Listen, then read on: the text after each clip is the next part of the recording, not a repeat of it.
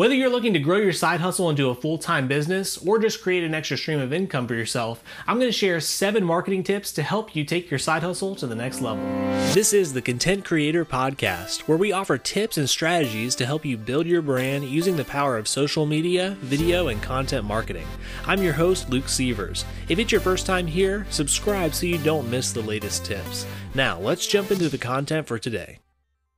My first full-time business started out as a side hustle, and there are a lot of advantages to building a business as a side hustle that a lot of full-time entrepreneurs often don't have: time and money. As a side hustler, you still probably have your main job and the income that comes with it. That's money that you can invest little by little back into the business. You also probably have the luxury of time. And what I mean by this is that you're not under the gun trying to make this work by the end of the month or else you're going to go out of business. You actually get to play the long game and take the time to build a lasting brand that will eventually supplement your income. So with that said, here are 7 tips for successfully marketing your side hustle. Number 1, start by creating your value ladder. Now, this is a concept created by Russell Brunson, and it's also referred to as building a funnel. But here's how it works. You have your products or services here. Let's say you have a basic product, and you also have a premium product here for a little bit more money. Now, in order to get anyone to actually pay for this product, let alone this one,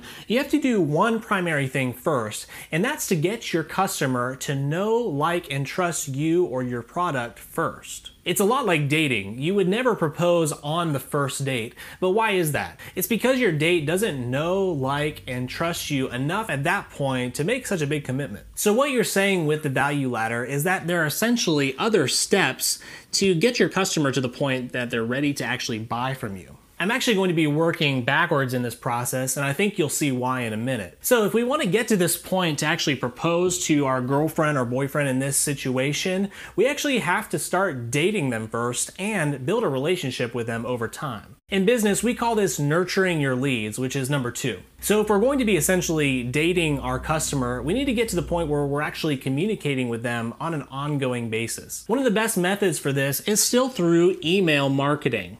And of course, there's other ways like SMS text messages. You get them on a list for that, or getting them subscribed to your YouTube channel. But in order to do this, we have to earn the right to be in constant communication with that person, much like you have to earn the right to be a boyfriend or a girlfriend to someone. So in order to earn this right, we need to create an offering that's much lower risk than this offering, and this is what we call a lead magnet.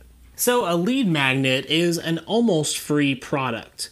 And the reason that I say almost free is because you want them to commit a little bit, but you still want to make it relatively low risk for them. Following our analogy, you can think of this like the first date, where they're committing to spend one evening with you, but it's still a pretty minimal commitment at best. So what your customer is going to give in exchange for your lead magnet is an email address, a phone number, or even a small amount of money like a shipping cost. With this, they've given you the right to start that ongoing communication with them. So your lead magnet itself should be something that your target customer would find valuable, as well as something that will take their trust with you to the next level. Again, this is the first date, so it's time to woo them. Ideas for lead magnets could be a short ebook, a video series, or a webinar that will educate them and also help to demonstrate your knowledge. It could be a free sample or a free trial that gives them a taste of the product. It could be a 30-minute consultation with you where, again, you get to demonstrate your ability while simultaneously building rapport with them. So this becomes the second step of the value ladder.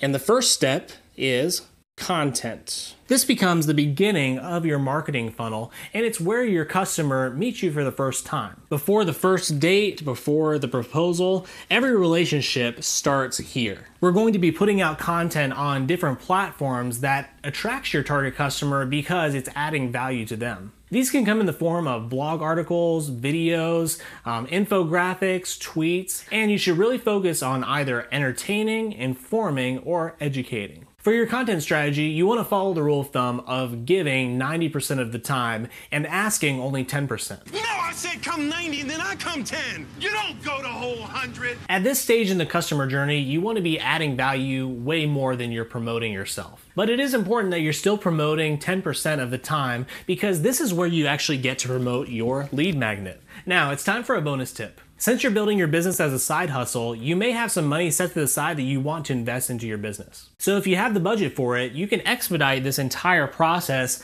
by running ads, whether it be Facebook ads, Google ads, or YouTube ads. And by the way, this is the place in your funnel where ads fit into your value ladder. Today's episode is brought to you by Zubtitle, helping you optimize your videos to get more views on social media. Add video captions automatically, resize your video to square or vertical, add a progress bar, and much more. Sign up free at Zubtitle.com or find the link in the notes below. Now, back to today's tips.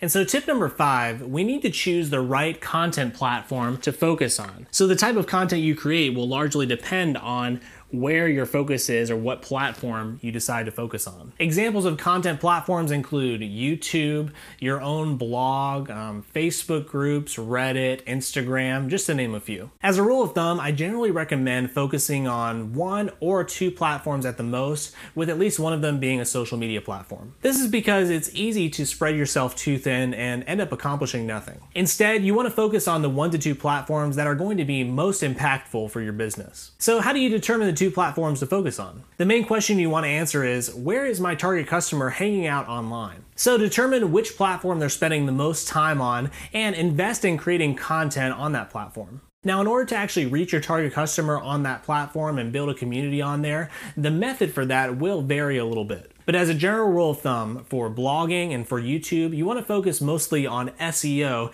to get found organically through search results. For most social networks like LinkedIn or Instagram, you want to focus on something I call virtual networking. There's a method by Gary Vee known as the $80 strategy, which I think is a great place to start, and I'll include a resource below so you can learn more about that. Number 6, create a brand strategy. Now this is where I get most excited because, of course, I am a brand designer and a brand strategist. Without having a brand strategy, your content and your marketing won't be nearly as effective. Now, of course, we could talk about your logo design and your brand aesthetics, and while I do think these are important for your content, what I think you should focus on the most is your brand messaging. In your content, are you presenting a message that's actually resonating with your target customer? Is it clear? If you held in your hand the solution to all their problems, would they even know it based on the way you're communicating? For a great resource on this, I recommend checking out the book Building a Story Brand by Donald Miller. Or again, you can reach out to me and I'd love to help you establish your brand strategy. Call me now! So now for my last point, we've talked a lot so far about your target customer, but if you haven't determined this already, you need to figure out who your customer avatar is and who is this ideal person who actually needs this service. Get as specific as you can, because without having clarity here, you could be marketing a product or service that this person doesn't want or can't even afford. So figure out, are they male, female, or both? What income do they need to be able to make to afford this? What's their age? What industry are they in? And going even deeper than this, and this is something that I also talk about within my brand strategy session, is what are your customers' deepest desires? What is it that motivates them? What is the internal problem that they have that you actually help to solve? And so if you're looking for a starting place for marketing your side hustle, you really need to start here. Knowing your target customer will determine what your brand strategy is, as well as where you need to go to reach them. Your branding and the platform that you're on will also determine the type of content you create. Your content becomes the first step of the value ladder, where you first get your audience's attention. Then you get the opportunity to present your lead magnet to them, which they get in exchange for their email address. This builds trust with them and also gives you permission to communicate with them on an ongoing basis through email marketing or what have you. And all throughout this process, you're nurturing that relationship and getting them to know, like, and trust you to the point where they're actually ready to buy from you and buy from you again and again. If you follow these steps, I guarantee that you'll grow your passion project into a full-blown business. Please take a second and subscribe if you found these tips helpful. And join our free private Facebook group, the Content Creator Collective, for insider tips and to connect with other content creators. Thanks for listening, and we'll catch you next time.